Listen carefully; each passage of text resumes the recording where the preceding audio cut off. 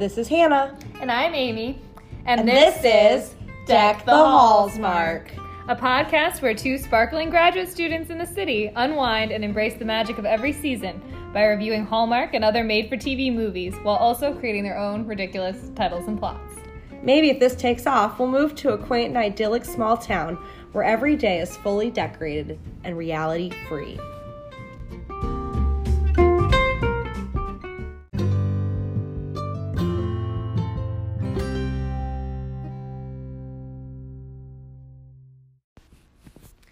Welcome back! Hi! It's Deck the Halls Mark. It is. We're here post-Thanksgiving, although we just ate basically a Thanksgiving meal before we recorded this. We had a full feast, so... I did call it a feast. It was a feast, which I think is appropriate. It is apt for today's movie. Yes, today we will be talking about The Night Before Christmas, with a K. From Netflix. Yes. We could not be more excited. But before we get to that, we have to address last episode's business. So we had a listener response from Abby regarding our game. We did. And Abby guessed from 5 titles, which were Christmas at the Castle, A Royal Winter, A Royal Christmas, Royal Matchmaker, and Royally Ever After. Yes, and she guessed that our fake movies were A Royal Winter and Royally Ever After. Unfortunately for listener Abby, but fortunately for us, because obviously we're fooling everyone. Two times in a row we have fooled them. We have fooled our listening audience. The fake movie was Christmas at the Castle. So, you're welcome, everybody. Better luck this time. We're going to play another round. Yeah. Do You Hear What I Hear? Yeah, the Do You Hear What I Hear is probably our masterwork of this whole podcast. Yeah. Well, I'm particularly fond of It's beginning to look a lot like a made-for-TV movie. I like all of it. It's all good. It's all interesting. Yeah. I think. Yeah.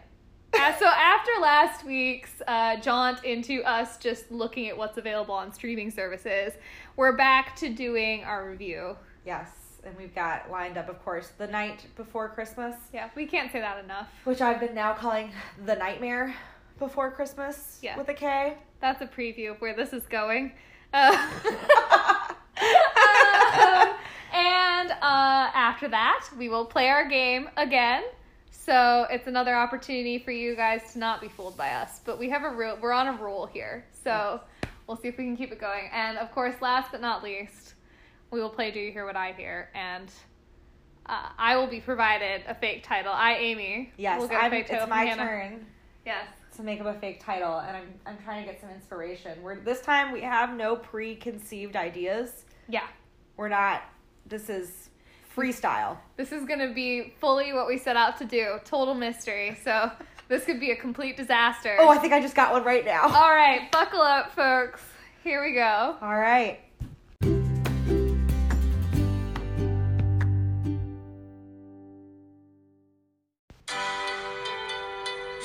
Grow up fantasizing about finding true love with a knight in shining armor and living happily ever after. But that's all it is. Fantasy.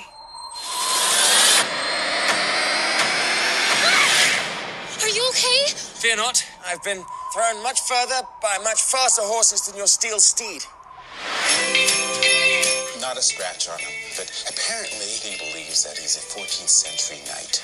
So-called Christopher Frederick Lyons of Norwich, at your service. Oh, boy. This is all my fault. Where are they playing that lyrical medley? On the radio. Huh. I'm going to help until his memory comes back. What if he's dangerous? Trust me, he's harmless. First thing I think we should do is update your wardrobe by at least a few centuries. Greetings. Greetings. I'll let you get dressed. Time travel isn't a real thing, right? I have traveled here, and it matters not if I understand how. The knight is sworn to valor and virtue, will give aid to those who seek it. Claire! Claire! Stay where you are! But I fear I must return home. Do you really think going along with this little delusion is helping the situation? Who are we to tell him he's not who he says he is? Are you sure you're not a witch? What if Cole really is who he says he is? What if there are things beyond our comprehension? Then I would say you both need to get your heads examined. You don't have to go. I have no choice. Wherever you are, it's the only place I want to be. But no one can control their own destiny. Nice catch. Steady now, my lady.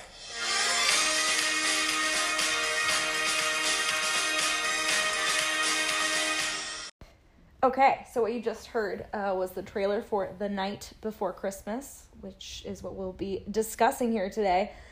First off, Amy, I'm pretty sure the trailer is not an accurate representation of the movie. Some things that appear in the trailer are different versions of scenes than are in the film. Is that the Yeah, and also it just looks better. It looks better In general, I was like, oh, I want to watch that movie. But then when Yeah. we watched it, I don't want to watch that Yeah, one. about 40 minutes in, I was pretty confident that I no longer wanted to watch this movie.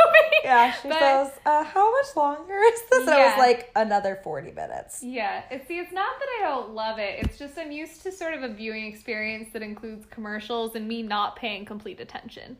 Yeah. And this was a scenario in which I was gonna watch the entire thing without commercials and just sit and watch it. Yeah, And it was a different viewing experience. That was a difficult experience. So I think we need to dive into this. And so part of what we're going to be doing throughout our commentary on The Night Before Christmas is 2 counts. We're going to keep count of 2 things that occur with alarming frequency in the alarming, movie. very And the alarming. first is that Vanessa Hudgens has a lot of cool coats. They're like $100+ coats. She has very fancy Probably coats. like $300. Yeah, for the most part, not particularly warm coats. I mean, like, No, fine. they look but good though. They're very fashionable coats. They're usually unbuttoned. Oh, that's fun. That's a good interlude. There's a car alarm. This is the graduate students in the city portion of the podcast. We'll like get some like birds to chirp. Oh, yes. it's winter though, so. Yeah, this is This is really adding. ambiance. I think Sir Cole, the 14th century knight who is the protagonist of this film, would be very alarmed by this by this sound. Or he perhaps. wouldn't though. He's sometimes not sufficiently alarmed by 21st century technology, but we're Right. getting ahead of ourselves. What's the other count we're doing So though? the other count we're doing is my personal favorite, the crone count. Crone Crone count! count. So we'll explain in our pretty early in the synopsis who the crone is, but the word crone gets used more than any other work of fiction probably ever in existence of any kind. Nonfiction, fiction, film, literature, music. This is the most the word crone has ever been used. Yes. And we're not really gonna unpack that because it's just It also did it's- not exist in the year in which this man is from. Yes, Hannah did some excellent research into the etymology of the word crone, Yes, which I need to revisit before I... which we don't fully remember, but we do know that it is historically inaccurate, which really lines up with a lot. There's a this lot of movie. other Yeah. inaccuracies. So we're gonna keep track of the crone count, and we did not keep track when we originally watched it. And I mean, we can't give full attention to this movie a second time. I think we both draw the line there. We watched 45 minutes and 43 seconds again while we were eating our feast. Yeah. But we still have 46 minutes and 54 seconds to go. So we're maybe going to put it on in mute in the background just to sort of try to keep up with our crone count. But 45 minutes in, halfway through this movie, we already have 9 crones. Is that accurate? Yes, Yeah, 9 and 3 coats. 3 coats. This is actually the 4th coat. She's currently wearing the 4th coat. I don't think No, that was the 3rd. I just you marked counted it. that? Okay. I was excited that we had already gotten to 4 coats at halfway No, through. We were just only 3. at 3 coats, but 9 crones and 3 coats is still a And a lot. partridge in a pear tree. Excellent. You're welcome. I'm a So- good singer. Beautiful. Okay. What's the synopsis, Amy? Where does this film begin? This begins in Norwich. Norwich, England, in the year 1334. Uh-huh. And it's at a castle. Deep in the forest. It's deep in the forest, It's in December. the snow. Uh-huh. And we see Sir Cole, Christopher. Frederick Lyons, Uh-huh. and his brother Jeffrey. with a G. Yes, gotta spell it in the most medieval way possible, as And revealed they're- in the captions. Yes. And they are preparing for the annual Christmas It's hawking. hawking competition. Hawking. They're going to track down a hawk on Yes. their horses in the woods. They are. Yep. And so they decide to divide and conquer this task. Mm-hmm. One goes east, one goes west into the woods to find the hawk. And who does Sir Cole run into? Circle. Like, it's Sir Cole, Circle. but it's Circle. And also, I don't think that Cole is a 14th century name. But Yeah, I don't think so. as a either. first name, I don't think so. But Frederick? Yeah. yeah. Christopher? Yeah. Yeah. But, Jeffrey? Maybe. But not convinced by Cole. But that's a different problem. So, Sir Cole runs into this woman who has really very nice wavy hair. She looks physically clean. She looks physically clean, and her hair looks like it was done using a very much like 20th, 21st century sort of ironing situation. But that's a different, again. She doesn't look the like luscious waves. a medieval woman. No, but she's a sort of older looking woman with long gray hair, wearing a cloak, sort of hunched over behind a tree. So we're getting the motif Of old crone. of old crone, which is then emphasized by the excessive use of the term old crone, or sometimes just crone. It alternates, I think. It does alternate. Fluctuates. But she pops out of the woods. Yes, and he's like, "Oh, how can I help you?" Yeah, I mean, he's concerned that this old woman's just alone in the woods in the snow in December in the 14th century. And he's a good guy. And he's a good guy, so he's nice to her. It's not like the fairy tale thing where he's scared of the creepy old woman in the woods, even though, I mean, she has really good hair and is very clean, so I think that might be part of why she's not as scary. She generally seems pretty happy. She seems like a pretty nice lady. And so he wants to get her inside, and she says, no, just so you know, your quest is about to begin. Well, first of all, you have a brother who's being knighted on Christmas Day. on Christmas Day. Yes. So this is like December 18th. 18th. Oh, you got it. I knew it was in the teens somewhere. Okay, so it's December 18th, and you have a brother who's being knighted, Jeffrey, on Christmas. And that's a big deal. But did you know that you're about to be led on your quest? And so that's a big deal, because a knight has to complete his quest with honor. Yeah. You're before you become a knight. Before you fully become a knight. You have to complete the quest. It's like Yes. that's like the precursor. But he had already Sir Cole. I'm now becoming confused. Yeah, about I the was thinking about that logistics. earlier. So I think he's a sir, But he's not actually. But but he's not Sir Cole the knight. He's just But- Sir. I don't know. But in order to be Sir, you already have to be knighted. be a knight. Well, that's confusing. So we're a little concerned, a little confused about the logistics of knighthood in this movie. But needless to say, the quest is important. He may or may not be a knight yet. He's like a half knight, mostly a knight, not fully certified. He didn't do his preliminary exams yet. Excellent. He's in a weird phase in his knighthood process. It's not quite there. Feels like he's there. Anyway, quest. Same. All but knight instead of All ABD. but- yeah. ABK. ABK. All but knight. All but knighted. But he may be knighted because he's Sir. That would be like us saying, doctor, even though we don't have Yeah, no one would let PhDs. you do that. So why do they Why call... is he called Sir? Somebody will investigate this who's not us, or Yeah. probably no one will investigate this. It doesn't ultimately matter a whole lot. Either way, he seems to have gotten his title prematurely. So, Yeah. So he has to now complete his quest, and he's very excited. But he And- doesn't know what it is. No, and she's like, it'll take you far and wide. But really, before we get into this, there's the cut scene, because we see Norwich and they're about to go hawking, and then we cut to present day Ohio before Brainbridge? No. Bracebridge, Bracebridge, Ohio, and we are taken to the single fanciest high school. middle school. In the description when we got back into Netflix, it said high school teacher. So Oh, that girl did not look like a high schooler. yeah, we have a young looking girl she's like 14, right? She's a freshman. She's a freshman in high school. Anyway, we're in a fancy high school, excessively fancy high school, which is appropriate because it's where Vanessa Hudgens in her very fashionable pants and coats. and coats and sweaters is teaching. Yeah. So she's teaching at this fancy school. She's a science teacher. She has a very nice fancy lab room, and she's talking to a student crying. She's crying. She got a bad grade. She's always been an A student, and so this is upsetting. And the reason for this, Hannah, is why is Her the A boyfriend student crying? broke up with her. Yeah.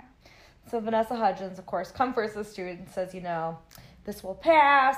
We've all been burned before. You're a good student. Don't let this ruin your life. They hug it out. The girl has a really cute sweater. She does. Everyone has really cute clothes. Yes. And Vanessa Hudgens says that we all dream of becoming princesses and finding a knight in shining armor, which is a very specific, narrow sort of dream of what future romance will bring for all of us. But I think it's some foreshadowing, maybe. Nah. I don't know. Yeah. No. But it turns out Definitely that the not. girl's boyfriend was a frog. He was not a knight in Ribbit. shining armor, which is really, that's crossing a few different, because he's not a knight in like the Princess and the But Frog. also we're calling people sir when they're not knights. Yeah, So it's all... the fairy tale medieval metaphor label situation is all very mixed and confused. But yes, the stage has been set. Yeah, the stage has been set. So then we're back with Sir Cole And the old crone. and the old crone in the forest of Norwich, and she's saying, your quest will take you far away to places you've never imagined, and you'll with see flying steel steeds steel steeds and flying steel So something. Are She they- basically is like, you're going to see airplanes, You're dude. gonna see freaking airplanes and a magic box that makes merry, which is what we call televisions. It does. It is works. Magic and berry. Sure. So, she's like, your quest will take you to faraway lands, meaning Ohio. And Yeah. that'll be freaking awesome for you. And somehow you're going to be able to handle all this. And so she hands him a mysterious glowing blue medallion that we will receive no further information. It's just shiny and blue and Yeah. kind of has like this ethereal, like wispy quality. And so she disappears, and then all of a sudden he disappears, and he ends up at a Christmas carnival in 2019 in Bracebridge, Ohio. Mm-hmm. And there's Santa's castle. It's like a vaguely medieval Christmas fair. Yeah, the first thing he sees is the horses on the carousel Yeah, so he has a horse, Sherwin, with a Y. with a Y, which is how you know that it's more medieval than a horse named Sherwin with an I. It's Sherwin with a Y, but Sherwin doesn't get to come with him when the magic, mysterious blue medallion sends him to Bracebridge, Ohio. So he's excited by the horses on the carousel, but like also these are not like horses he's ever seen before. Also, the loudspeaker on the carousel and the sort of rock and roll version of whatever Christmas song is being played are all very alarming.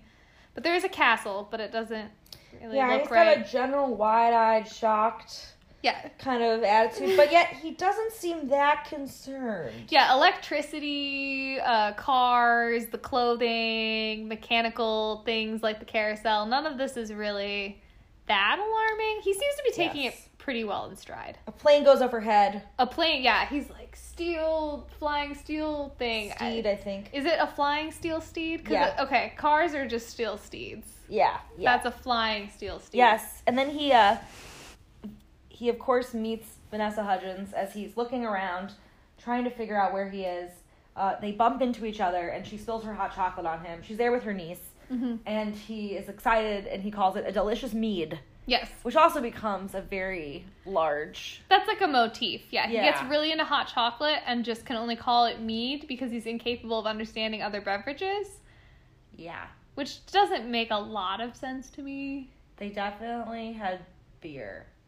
Which is like mead. Yeah? I think mead is different than beer. Okay. We'll look that up. We have a strong understanding of what mead is. I think it's a catch-all word for the I mean, did they producers of drink this film. milk? Probably. Like, 'cause I feel like hot cocoa's perhaps related to milk. Yeah, but he wouldn't have had chocolate. He would not have had chocolate. This is true. So Ask we are our maybe historians. we might be thinking about this too historically. But anyway, he gets very excited about hot chocolate, which becomes a motif. Yes. But before all of this is over, Vanessa Hudgens, who's named Brooke Brooke Winters. there it is. Her sister's name is Maddie. I don't remember the niece's name. Claire. Excellent memory. Hannah. I literally just watched this, and yet I don't remember or care.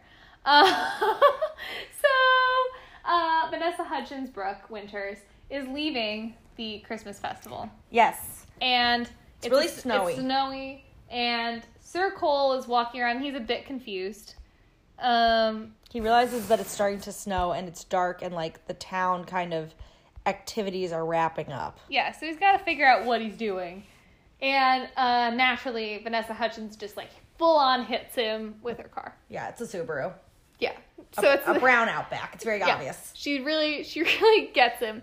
But he's wearing armor, so... Thank God for that. Thank God for that. But the police immediately show up. Yeah, she goes, oh, great, you're here. I was just about to call 911. So we're assuming somebody else watched her hit this medieval knight in the street, although there are no other cars around. Yeah, and to be clear, everyone thought that the medieval knight was at the Christmas festival because he was like a reenactor of this castle. Yeah, for the Christmas castle, and so they all like took selfies and stuff with him. So far, no one's been disturbed by the fact that there's just a medieval knight wandering around. They're not surprised. Yeah, but now she's hit him with her car, and it's revealed that he seems to be really confused by a lot of things, which again, he just got hit by a car. So there's some thought between Vanessa Hudgens and Officer Stevens, who is the man who is very good at his job, just immediate arrival.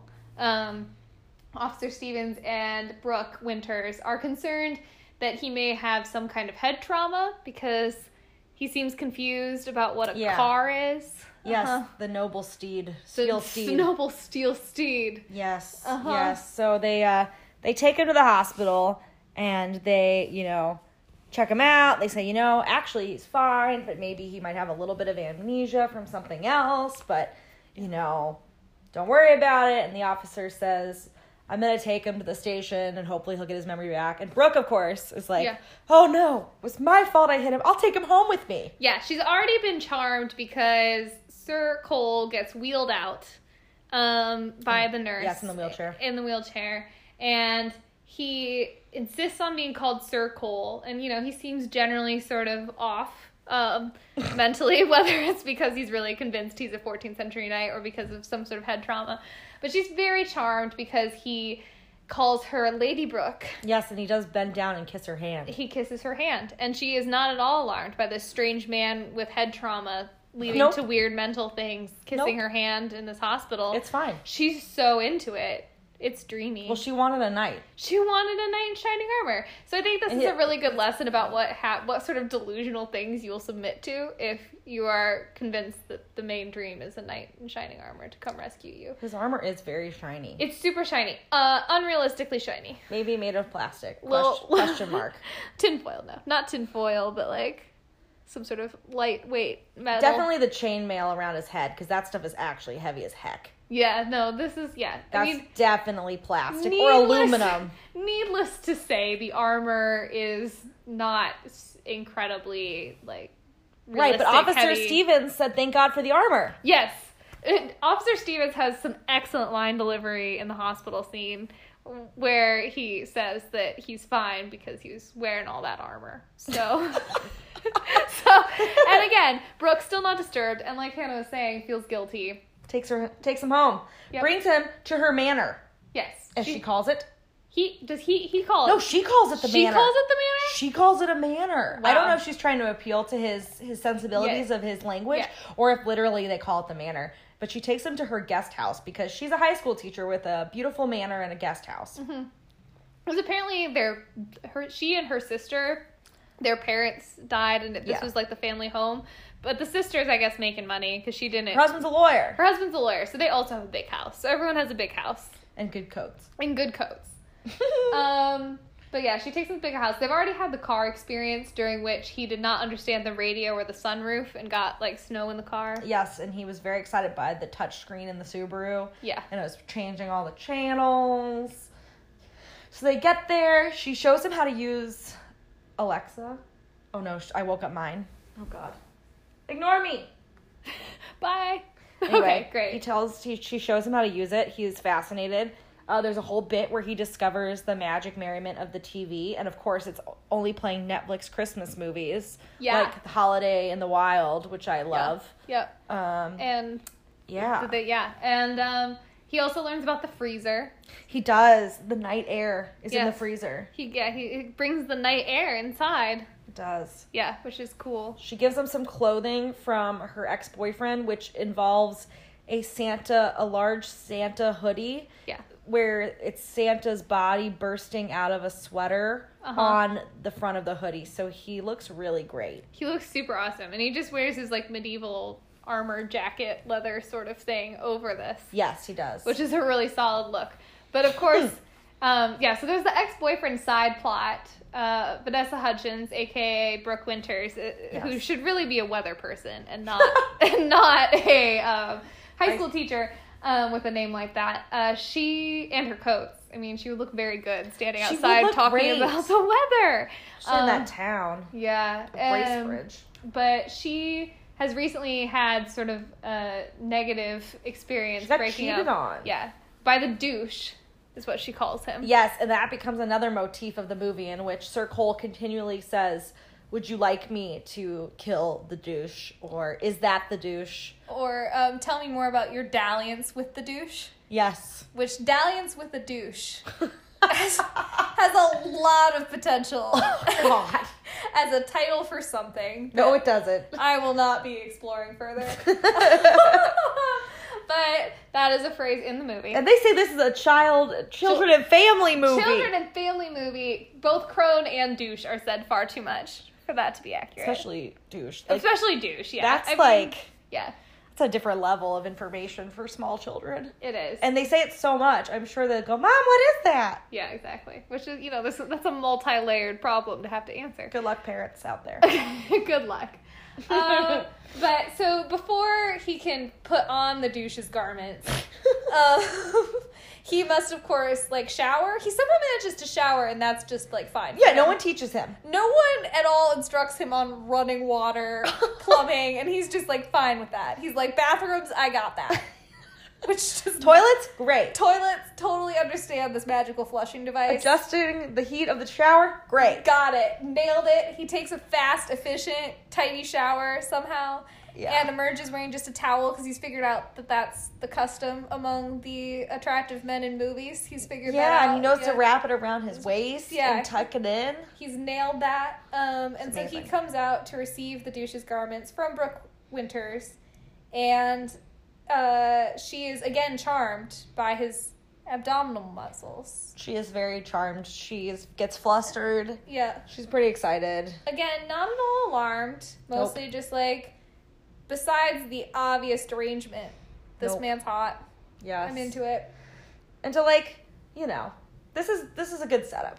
So further on, basically what happens, just because, we've been really detailed in our early summary of this and not too excited. We also just rewatched it. We just rewatched it, so it's fresh. But in essence, the next day, she comes and checks on him. He's like, oh, I've been watching TV all night. Yes. It's great, magic box. He understands American slang now, so he does this horrible, like, American... He normally has a British accent, obviously. He does a horrible American accent where he says things like, on fire? What does he say? Straight fire. Straight fire, and how can you call somebody bae? Yeah, he's very confused about all the labels we have for friends. Anyway, he's figured out slang thanks to Netflix. Yes, and so what ensues is basically Brooke and Sir Cole getting to know each other, doing all sorts of winter activities like putting up the tree. Yes. Playing in the snow. Mm-hmm. Making bread. Yes, there's a very sexy ghost, like the movie Ghost scene of bread making, which is... Yeah, I hate that scene. It's very, very touching. And there's a few side plots in the movie we should highlight. Oh, one is her neighbor, her red-haired neighbor, who is constantly... hitting on Sir Cole, but nothing ever really comes to fruition. And then there's the other side thing, which is that guy, the dad. David? Yeah, he's like the dad. He's the dad. It's just a family in town that isn't doing well. His wife passed away. He's got 2 young kids. He's working at the diner. And that's another side piece of this in which they raise money for him in the end because there's a charity feast in which the town participates. Yeah. Which is also great that it's a feast because medieval. Yes. It all fits together. But yes. And yeah, Brooke's sister briefly shows some concern that she's invited a strange delusional man with a sword into her home. But then she meets Cole and figures out that he's hot and she's no longer worried about it. What does she say? She calls him a steel-cut hottie. Yeah, so that's great. Yes. So, yeah, it's basically Brooke and Sir Cole getting to know each other, realizing they have a lot in common, realizing that, maybe he really, Brooke kind of comes to terms with the fact that maybe he really is a knight. No one else is really on board with this, but she's into it.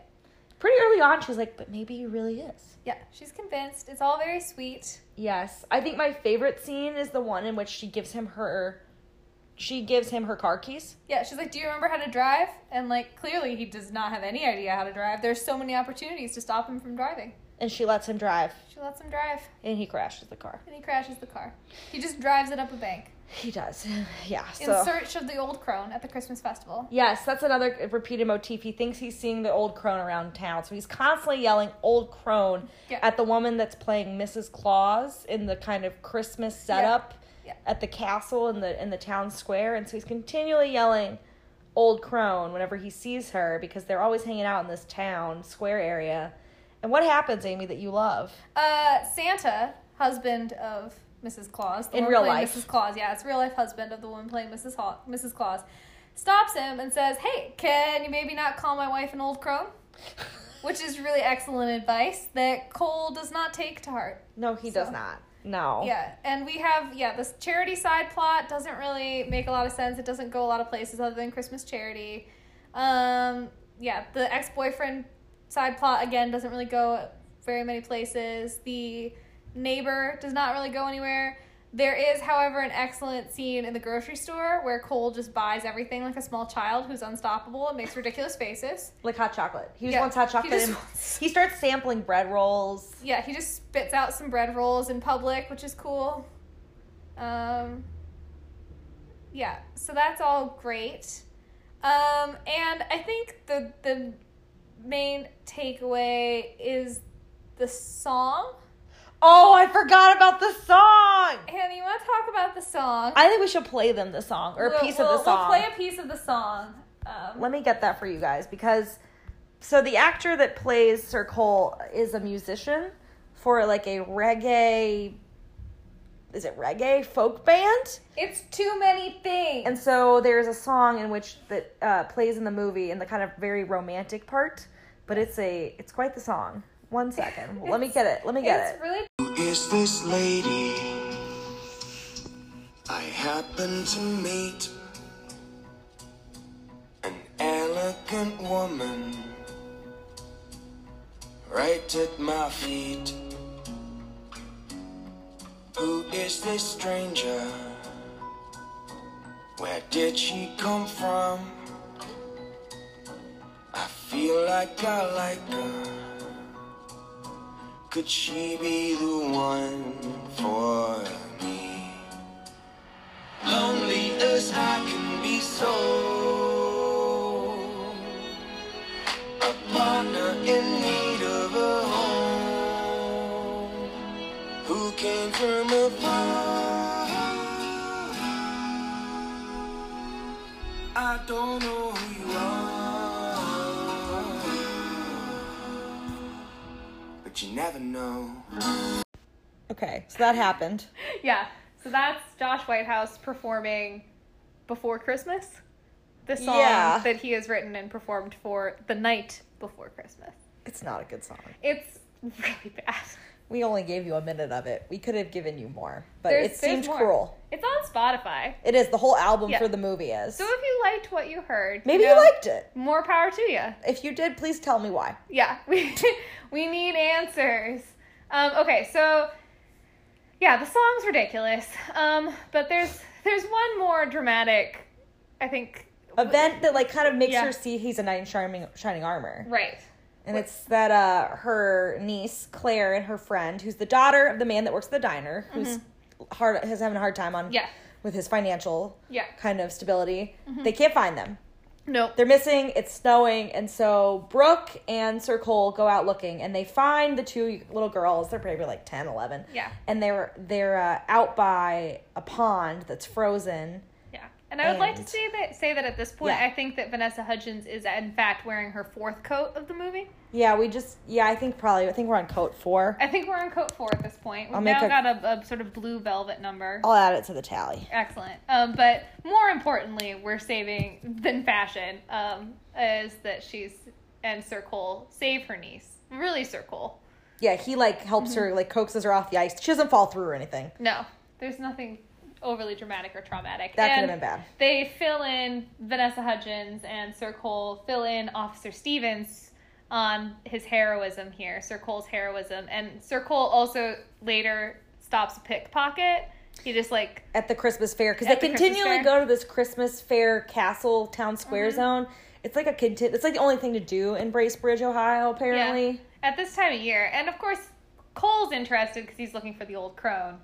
But yeah, so he saves the niece on the ice, and stops a pickpocket. So Officer Stevens is like, maybe you want to be a police officer. And he's like, maybe I do. But he also, during the whole weird baking scene, makes a ridiculous amount of bread. So his, like, 21st century career choices are bread baker or police officer. They made a freakish amount of bread. It was slightly terrifying. It's like a really alarming amount of bread. It is. And so having sort of somewhat mastered 21st century society and assisted with the Christmas feast and made some sort of weird Christmas gift for Vanessa Hudgens that's some kind of ornament.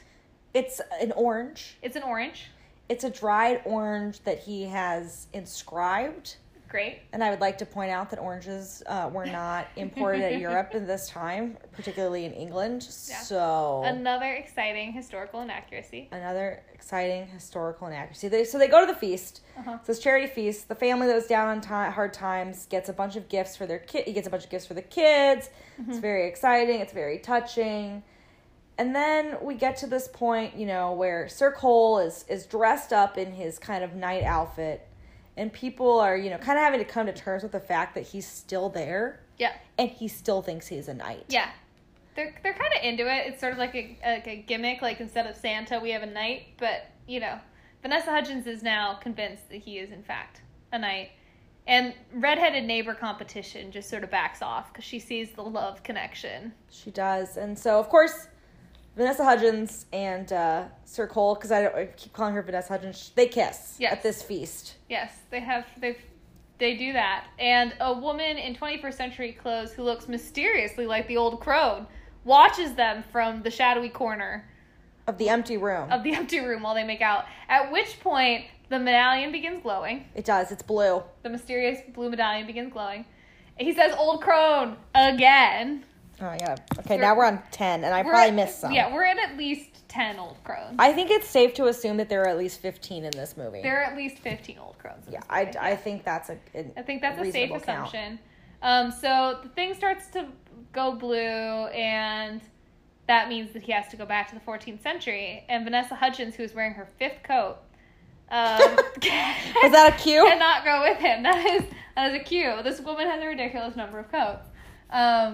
She cannot go with him. He's fulfilled his quest, which was apparently to make out with Vanessa Hudgens. Yeah. That's how he becomes a true knight. That's how he becomes a true knight. So, she realizes that she's got to let him go. Mm-hmm. He disappears into the dark of the night, and she's sad because she realizes she's in love with this man, and he's gone. And so, meanwhile, Christmas happens. She's sad, but it's Christmas time. He's sad because he's missing her, but he's also back with his brother Geoffrey in the 14th century, who's now a knight. So he's there on Christmas to see his brother made a knight, but he's like, also, I fell in love with this girl in 21st century Ohio.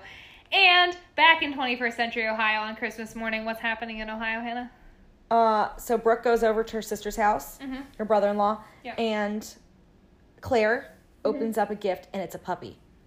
Yeah, the puppy she asked Santa for at the beginning of the movie has magically appeared. So there's literally just a magic puppy that we get no explanation for. Yes, because the adults, her brother-in-law, her sister, they all go, "Did you get this dog? Did you get this dog?" And they're all like, "No, I didn't do it." Nobody got the dog. So it's a little concerning because there's just a magic puppy now. But, they're not going to take away the magic puppy because that would just be cruel. You can't do that. So Yeah, that remains unexplained. Yes. Magic puppy. Hopefully they're prepared to take care of it. Sir Cole goes back into the woods because he has talked with his brother and he's now determined to find the old crone and return to his true love in 21st century Ohio. So he just wanders through the woods yelling crone. Oh yeah, this is where we should maybe we should play this for everybody. Will they be able to hear it? I think so. Let me Okay. get it queued up. All right. Because I think just like the the yelling of continual crone. screaming of Old Crone is almost my favorite part of this entire movie. Yep. It's important to note that this is the last 8 minutes of the film. Yep. In which all of this kind of, coming to fruition, understanding his true quest, even though he actually fulfilled his quest. Mm-hmm. Yeah, this is where it all comes together. Crone! Crone! Oh, Crone! I have need of you. Love is the first and foremost of all knightly virtues. I understand that now.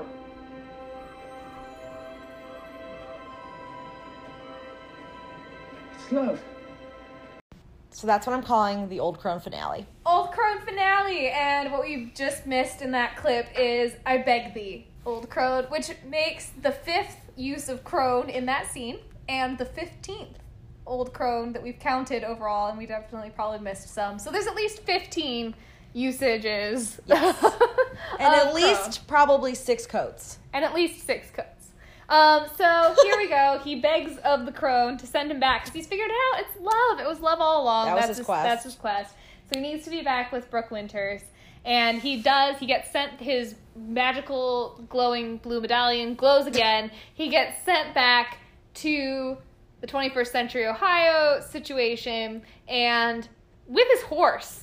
Sherwin! He's now on his horse, which we don't see the horse actually go through the whole glowing medallion portion in the 14th century, so it's mysterious as to how the horse arrives in 2019, but it's fine. Accessory. And of course, he pops up at the Bracebridge, Ohio Christmas Festival, Always. where Vanessa Hudgens and her family are, and he's there. She's been melancholy without him, and there he is, and it's true love, and they embrace. And there's sort of a laugh of, what will he do now? He's there forever. His quest was her all along. And he's probably either going to be a bread baker or a police officer. And that's like a real thing they briefly discuss. And then they literally ride off on the horse from the Bracebridge, Ohio Christmas Festival. Cue credits. And then during the credits, we get a setup. We get a bonus scene back in Norwich because Jeffrey has just become a knight. Yeah, on Christmas Day. And would you like to round this out, Hannah? Well, the Old Crone appears. Yep. And she stops him and she says, "Oh, can you help me?" Just like she said to Sir Cole. And he says, "How can I help you?" And then she starts twisting in her hand a now red medallion. And then we cut to the credits. Yep. So I think there's probably a sequel in the works, folks. So if you like this, get ready. Yeah, I don't think I'm ready. And what's your assessment of this movie as a whole, Hannah? It's the Nightmare Before Christmas. The Nightmare I Before think Christmas. that it had a lot of potential, but I don't think that actually was fulfilled. We had a lot of unfulfilled potential. I thought it was going to be good. I mean, this is my time period-ish that I work on. I was excited for the possibility of really like embracing the culture and technological shock of the 21st century. But I don't feel like that was fully embraced. In this Vanessa Hudgens made-for-Netflix Christmas movie. Yeah, and maybe that was too much to ask. But I wanted it. I really like the optimism. Maybe that's for the second one. Maybe you can write them. Yeah. But I think at this point he's already acclimated, so it's like... Right, but what about Jeffrey? Jeffrey's not acclimated. That's true. If the second movie features Jeffrey... I think I would have liked to see her go back in time too, like to save him. Like I would have liked. Maybe that'll happen in the next. I would have liked to see her go and see what does it feel like to be a woman in the medieval period. Yeah, because I don't think it would have gone great for her compared to him. Yeah, I don't know if they're ready for that. He got the best of both worlds. He got to continue to be a white man. Yeah. In the 14th century and then in the 21st century. Which worked out great for him. Yeah, nothing changed for him. Yeah, she's not going to have 6 fancy coats. Girl, no. She also isn't going to be a science teacher. No. Yeah, no. I don't know. What did you think? Interesting. I mean, besides when you asked if it was going to be over. If it was going to be over in the first 40 minutes. I mean, I think that's pretty indicative. Okay. Yeah. I mean, it's a lot of fun, but I don't think watching it with one's full attention is advised. I don't love it as much as I do with the other kind of like royal kind of movies. I don't know, but I think it's worth watching if you're intrigued to do this crown count, this coat count, and you also want to see, you know, a knight drive a Subaru. That's really where it's at. I think so. I think that's all I have to say about The Nightmare Before Christmas. Okay. You're good? I'm good. You feel resolved? I feel resolved. Resolved.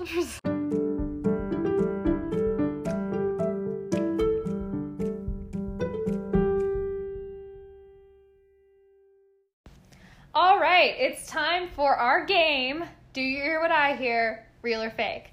We have 5 holiday movie titles for you. Some of them will be real movies that you can watch on Hallmark or Lifetime or Up TV or Netflix or whatever it is. Some of them will be titles that we made up in a couple minutes. And we will read a title and a synopsis for each movie. And you are to guess which one is fake. Or which ones are fake. Yeah, because this is tricky. This is tricky. This is part of why we make it hard. Because at least one of them will be fake. But there are 5, and any of them could be fake. Or all. Or all. So that's a big tricky situation. So you can email us at deckthehallsmark@gmail.com. That's our podcast email. And you can let us know what you think the answer is. And we will feature that and your response in our next episode. So, Hannah, would you like to do the honors with our first title? I would. There's also a theme this week, just so everybody knows. We always try to have a theme. Okay, here we go. First up, A Bride for Christmas. After Jessie Patterson calls off her 3rd engagement, she swears off serious relationships until she finds the one. That is, until she meets Aiden, who has bet his friends that he can convince a woman to marry him by Christmas. Charming. Love when men bet on women. Yeah, I feel good about that. Number 2, A December Bride. Aspiring interior designer Layla begrudgingly accepts a date to the Christmas-time wedding of her cousin to her ex-fiancé. What? Seth, her date, gets carried away at the reception and announces they're engaged, forcing a mortified Layla to keep up the pretense. Jeez. All right. Next up, number 3, Sugar Plum Bride. Kayla has always dreamed of performing in the National Ballet Company's production of The Nutcracker. But with her wedding soon approaching to her longtime fiancé, Jack, Kayla has to prioritize whether the wedding or the ballet is more important. But mysterious Chris, who is playing the Nutcracker in the show, puts a wrinkle in Kayla's future plans. Whoa. Okay. Next up, we have Snow Bride. Tabloid reporter Greta Kane heads to snowy Big Bear to get a scoop about Senator Tannenhill's son's planned proposal. When she mistakenly ends up as a guest of the family, she starts to get to know them and feels guilt-ridden about her game of subterfuge. Whoa. And finally, number 5, Runaway Christmas Bride. A runaway bride, Kate, making herself scarce for the holidays, meets a ski patrol rescuer, Jason, at a resort. Her December days begin to brighten until her parents and jilted fiancé, Alex, show up at the mountain to reset the wedding for Christmas. Whoa. That sounds dramatic. So dramatic. Woo! Woo-hoo. Yeah. Yeah. That was...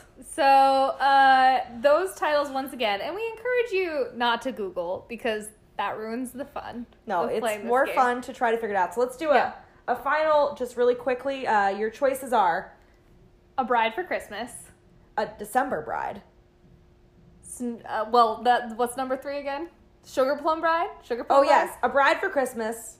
December Bride. Sugar Plum Bride. Snow Bride. Runaway Christmas Bride. All right. Let us know what you think.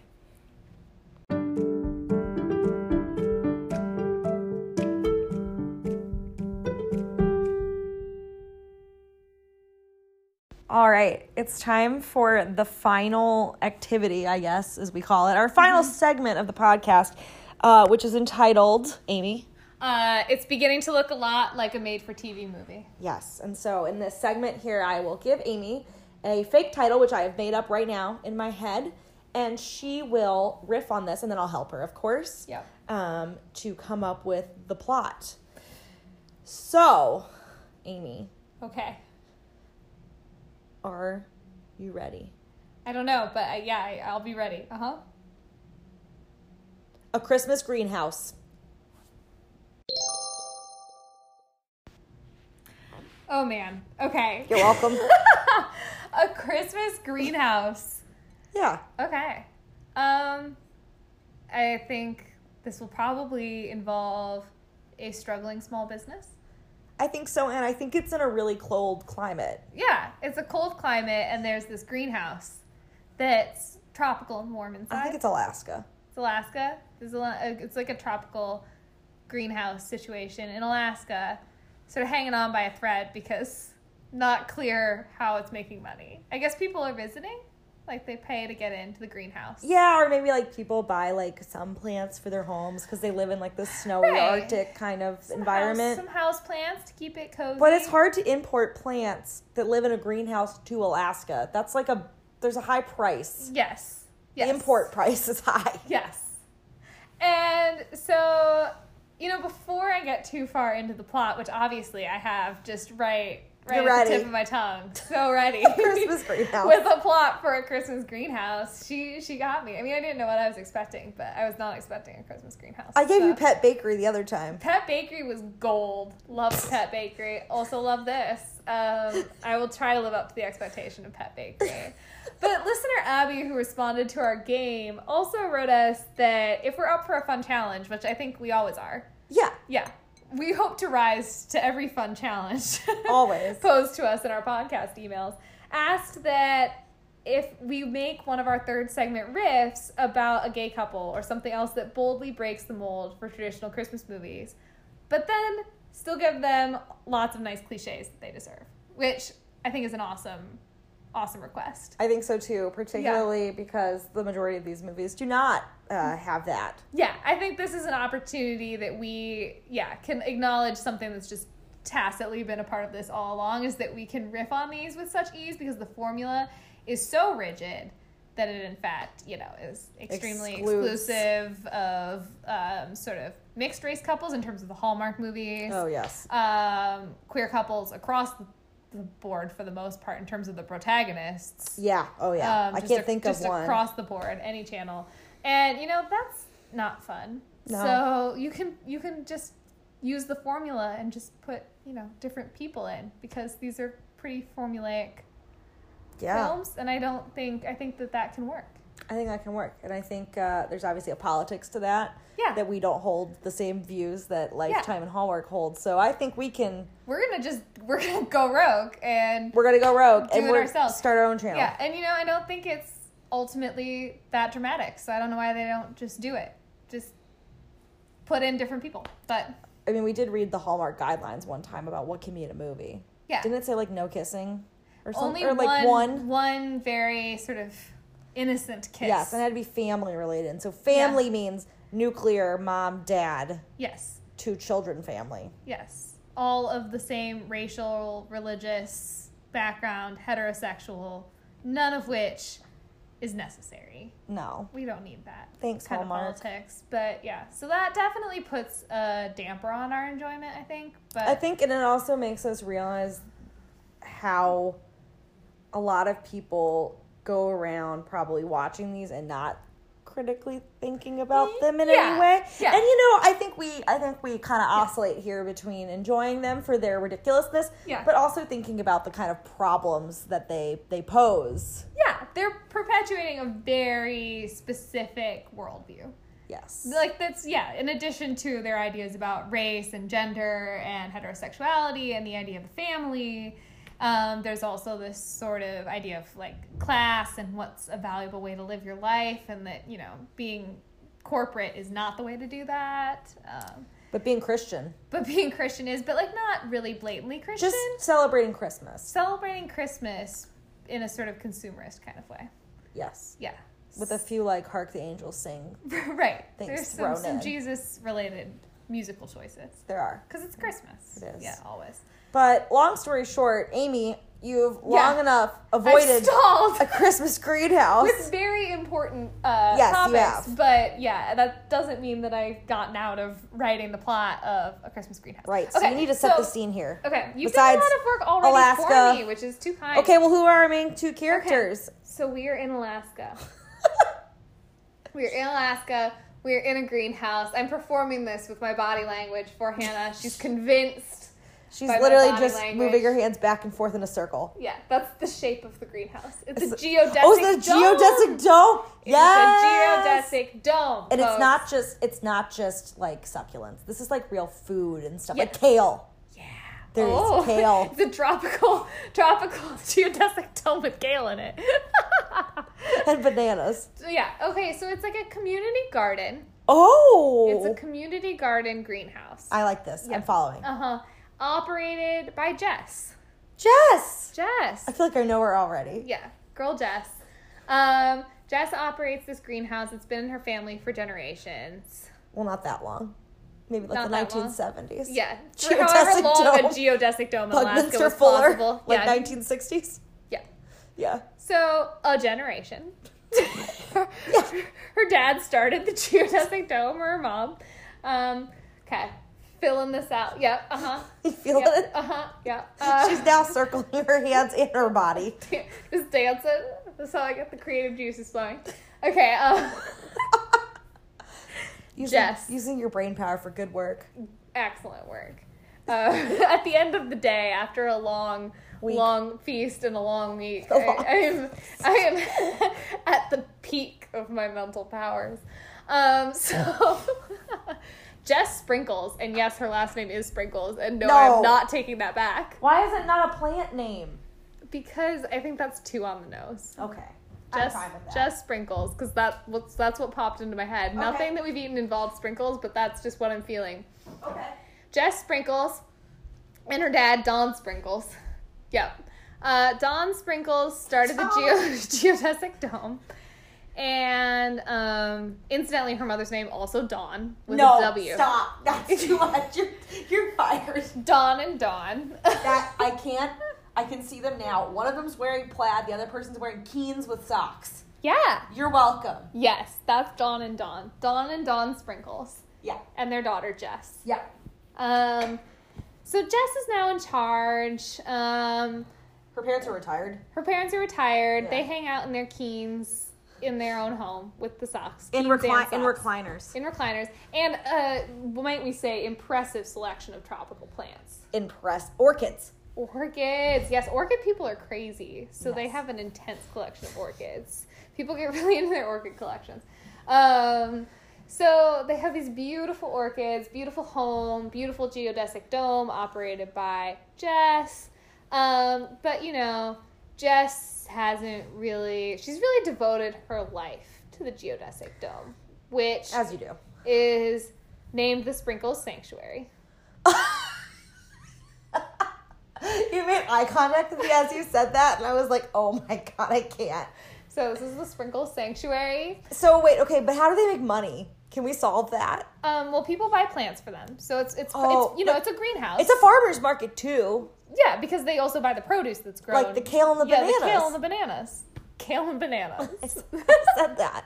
That is what Hannah's going. I think I missed the bananas earlier. Yeah. Okay, so kale and bananas and maybe some other things, but maybe just kale and bananas. Have you ever seen a banana tree? I have seen a banana They're tree. so freaking weird. They look like this weird hanging blob. Yeah. Okay, yeah. Anyway, sorry. Yeah, no, excellent. This is good. So we have, I'm imagining there's like a produce area where they can, do community gardening for produce year round and variety of produce. So kale, but then also tropical things like bananas. But then there's also just sort of the area where you can go sit and enjoy and get into this sort of warm tropical environment, and the community can come in. So it's really a community space, but they maybe rent the community garden plots, the people who grow the produce. There are activities rent there. Their plot. There's activities there. They host activities about horticulture and tropical plants, care. botany. Yeah. And they buy plants from there as a greenhouse to have as house plants, and they buy the produce from the market and all of this. Okay, so this there's is how it's sustainability here with the operating. money. Okay. This is a business that's operating. Okay, I feel better because I was worried about that. Yes. So that is until a corporate... Oh, no. Yeah. The corporate bigwig is coming in? Yeah. Oh, yeah. The corporate bigwig whose name will come to me at the end of this sentence Rachel! is Rachel. It did not come to me at the end of that sentence. Hannah could see it in my eyes. She could see it in my face. She could see it in my overly broad gestures. And she was ready. Rachel Rachel and Jess. I was going to go with Cornelia. No. Because I'm trash. And I knew that was a bad idea. I mean... And I think my eyes said that Cornelia was a bad idea. I think that's just not appropriate for the geodesic dome. It just sounds narrative way that we're too crafting. serious. I don't know why Cornelia was my move, but... You were thinking something posh. Yeah, I was thinking something posh and fancy. Well, and Rachel's corporate. posh, too. Rachel's posh, too, and it's a little more accessible than Cornelia, I think. Don't know what I was thinking. Okay. It's okay. So... We can't all win. So, Rachel. Just kidding. Rachel, from the corporate entity that it's a corporate greenhouse situation. Geodome? No. Okay. See, I think we can do better than that. Okay. I'm going to redeem myself. Okay, go. Okay. You do it. I'm going to be quiet for a Okay. minute. I am feeling very fried. I am feeling something blooms. I want it to be something blooms. I want a BB alliteration. I want it to be something blooms. For this corporate entity. Butler blooms. Butler blooms. This is Rachel Butler. Rachel Butler is the daughter of Tim, who happens to have been Dawn's friend from college. Oh, snap. Yeah, Dawn Sprinkles and Tim Butler were college friends. At the University of Alaska. The University of Alaska. Juneau. We're back in Juneau. What else was in Juneau? Hannah? I don't know. I'm I think obsessed. the corporate headquarters for Pet Bakery are also in Juneau, Alaska. Yeah, because we're trying to set up a crossover Yeah. film. Have either of us been in Juneau, Alaska? No. No, I would like to go there, Yeah. though. I like Alaska as an idea. Okay, yeah. A place to visit. So Tim Butler and Dawn Sprinkles. This is Father Dawn, not Mother Dawn. To clarify. Thank you. Although Mother Dawn and Father Dawn met in college, so they were all there at Juneau. Yeah, they're all there at Juneau. So actually, Tim is both Dawn's friends. Yeah, he's friend to both of the Dawns in college. He was. They all studied botany. Oh, cute. Yeah. Well, Dawn, Father Dawn, and Tim both studied botany. Mother Dawn, studied horticulture. But they were all sort of in plant studies at the University of Alaska. Juneau, which, as we all know, has a prominent botany program. I should probably look that up. I think they probably do. They very well may. It might not be prominent, but they probably do. They have some sort of plant studies. Okay. I know very little It might be about more like Alaska. environmental studies, though. We can look it up. I know concerningly little amount about Alaska. Sorry about that, Alaska. Someday. Obviously, we will someday go to Juneau. We'll do a podcast episode live from Juneau. From the Geodesic Dome. To the Geodesic Dome next to the Pet Bakery. Oh, God. So, anyway. So, here's the situation. Tim Butler started his own plant company. What? Tim? Less community-oriented. A lot more about bringing in the bucks. So, how is he related to this operation that Dawn and Dawn have set up? He's not yet. Oh, but why is Rachel Butler there? Well, see, here's the situation.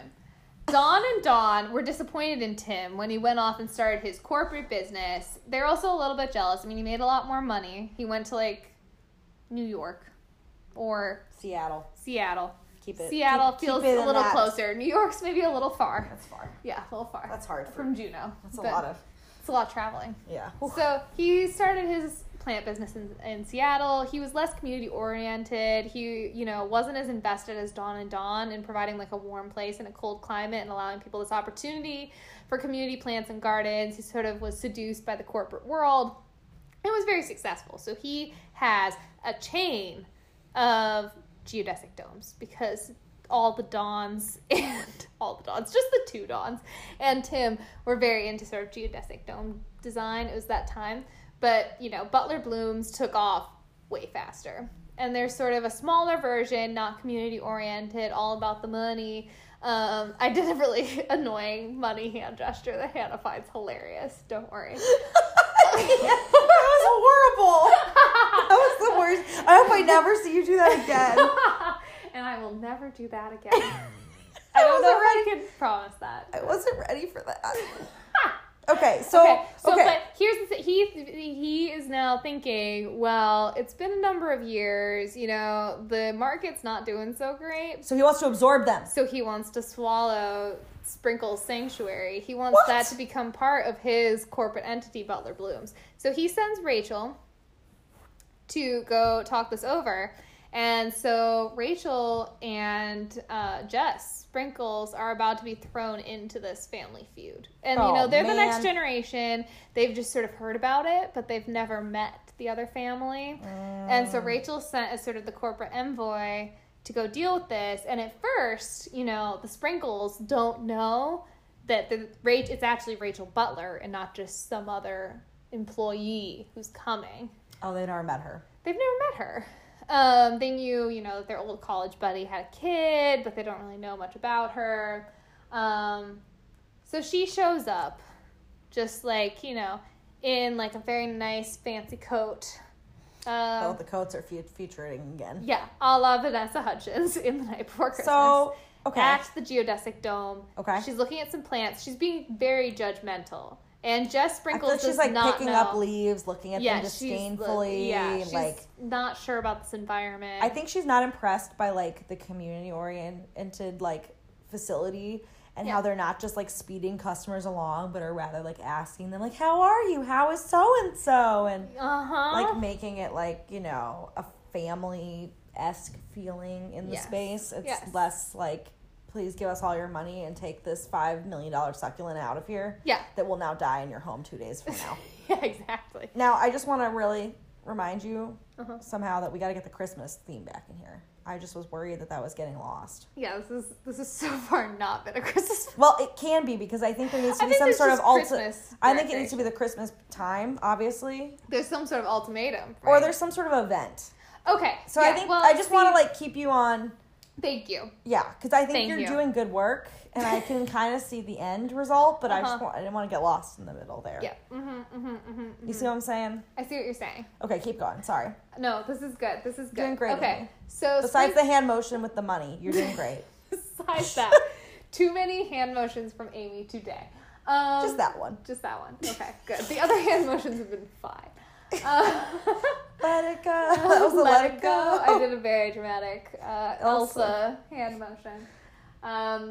So Rachel is at the Sprinkle Sanctuary, and as we sort of see Rachel Butler going around and being sort of very judgmental about the leaves and the community-oriented situation at Sprinkle Sanctuary, we're also sort of seeing that there's a lot of Christmas decor. A lot of sort of twinkling lights happening in Christmas the sanctuary. Christmas cacti. And there's a big Christmas market hosted every And there's year. a big sale. Yes.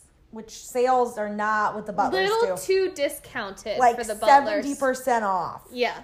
Little too generous of the Sprinkle Sanctuary. Or BOGO or something. Yeah. Like big Christmas market, but it's like a big annual celebration in the community around Juneau, Alaska. Don't give me like Hannah looks slightly ashamed, but we're going to move past that.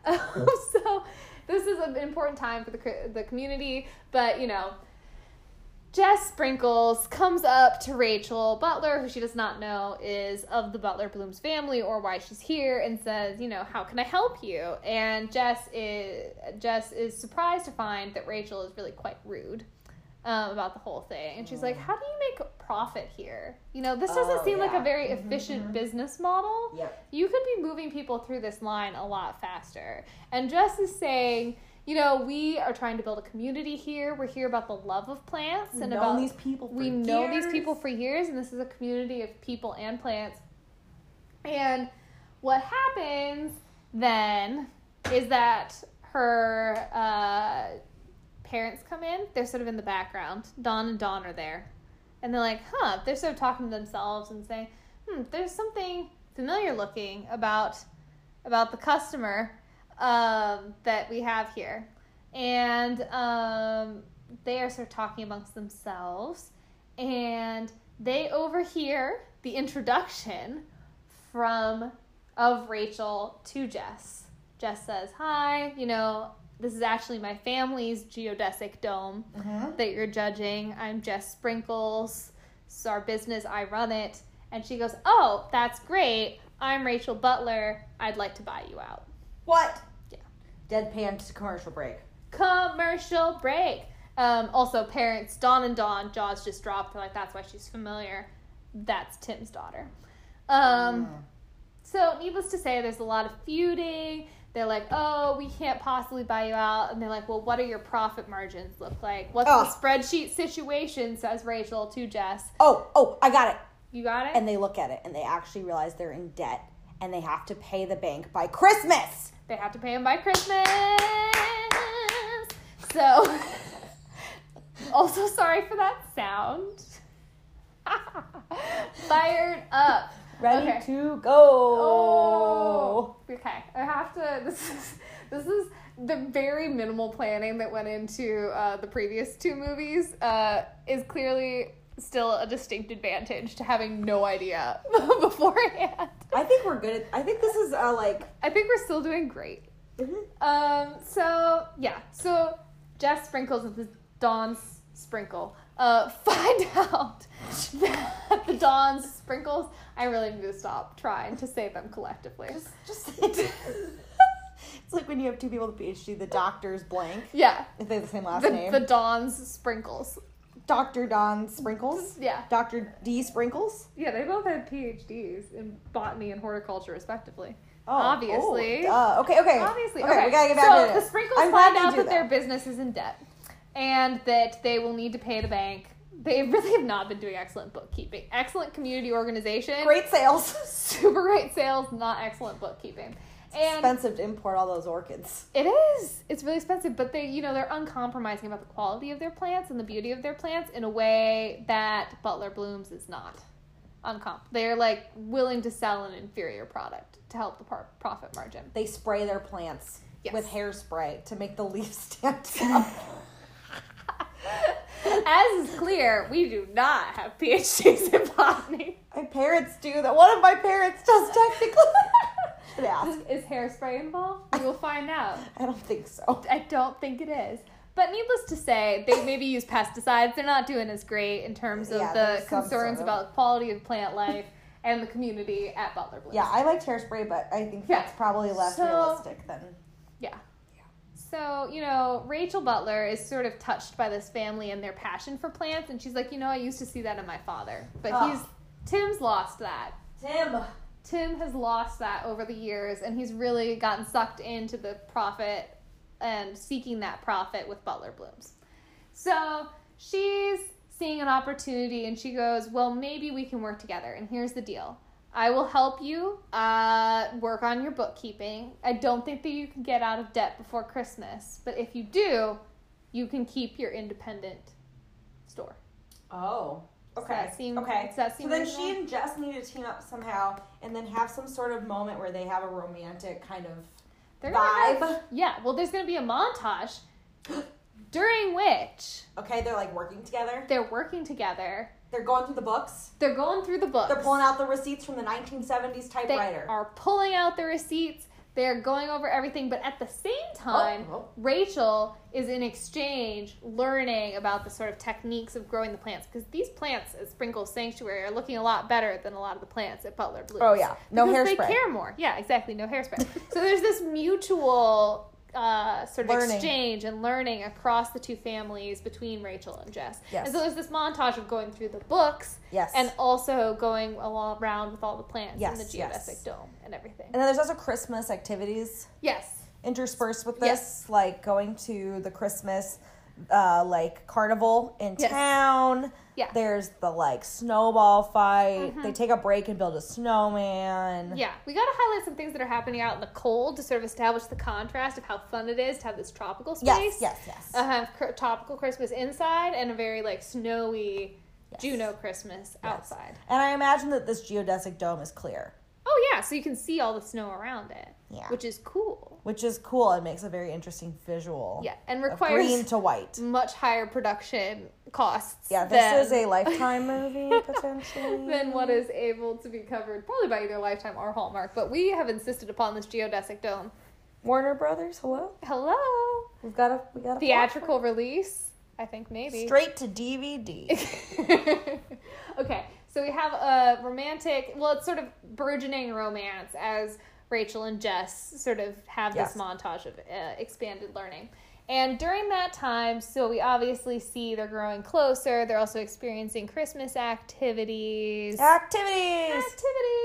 And then Tim calls. No, Tim, you're gonna ruin everything. Tim is going to ruin everything. And you know at what point Tim's going to ruin everything? At 15 minutes to the hour, including commercial break, of when this movie will end. Stop it. I'm not ready. I know. So Tim's like calling and he's like, hey, Rachel, why have you not sealed the deal yet? I know that Sprinkle Sanctuary is on its last legs financially. And so it is time to just seal the deal, buy it, come home. And she's like, I'm not sure. I think there's a lot we could learn from them because they take really good care of their plants. And I think ultimately, in the long run, that would help our profit margin. And he's like, I can't believe you. This maybe happened slightly more than 15 minutes in. Because, 15 minutes to the end. Because then Rachel tells Jess what's going on. And Jess is like, I can't believe this. And she goes, but I wouldn't do this to you. I'm going to convince my dad because I care about you. And I care about Sprinkle Sanctuary. And obviously, her concern for Sprinkle Sanctuary is a lot more about Jess Sprinkles than it is about the Sprinkles business model. Yeah, though they've she had a admires couple moments. They've had some close calls. I think they had, a very flirtatious snowball fight moment. Oh, yeah. Mm-hmm. During which Rachel demonstrated that she's actually very friendly with children. She had fun with children, which is always alluring in these movies. Yeah, it is. So she's friendly with the community children. She shows that she understands community.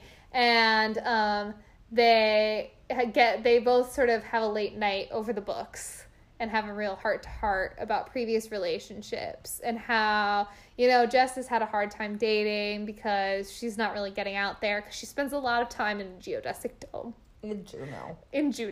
So there's not a huge, thriving lesbian community inside the geodesic dome in Juneau, Alaska. Yeah. There's not really much of a thriving dating community of any kind inside the geodesic dome in Juneau, Alaska. I don't think anyone, whatever your sexual orientation, would be doing great it's there. It's not thriving. No, and rough. Similarly, Rachel, while not in geodesic dome, is having a hard time meeting people because she's really working a lot for her father. Yes. And since he's become so concerned about profit in a sort of Scrooge-like manner, I think there's some, a Christmas Carol motifs here. Of course. Because he's lost track of himself, much like Scrooge.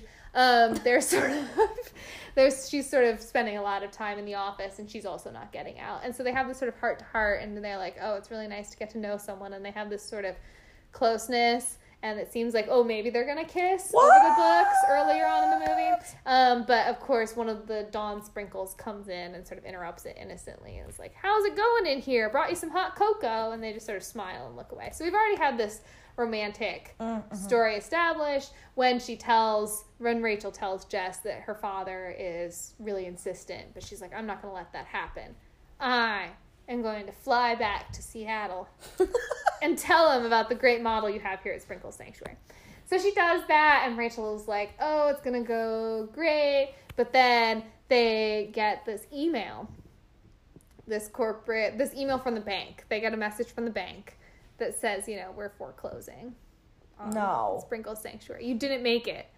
It's Christmas Eve, and it turns out it's a filing error, but because Rachel had said that she was going to talk to the bank, she submitted the form so that they could, because this is how banking works, delay the foreclosure until Christmas Day rather than Christmas Eve. Oh, that's a quick Just language, sort of- tricky language. Yeah, tricky language in the banking.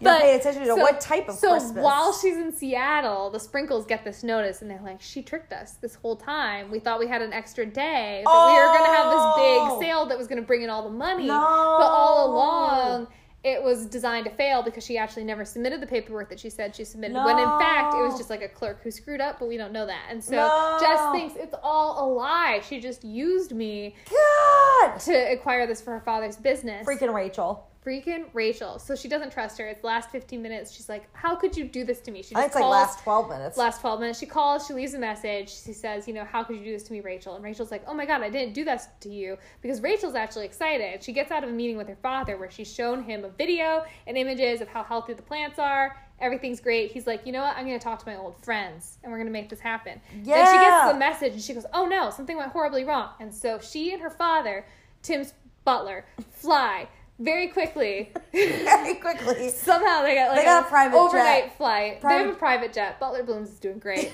They get to Sprinkle It's actually Sanctuary. a helicopter. They get to Sprinkle Sanctuary. It's a helicopter. That makes better sense. They land outside the geodesic dome. Yeah. They get in there and Rachel's over talking to the bank. Tim goes ahead of her.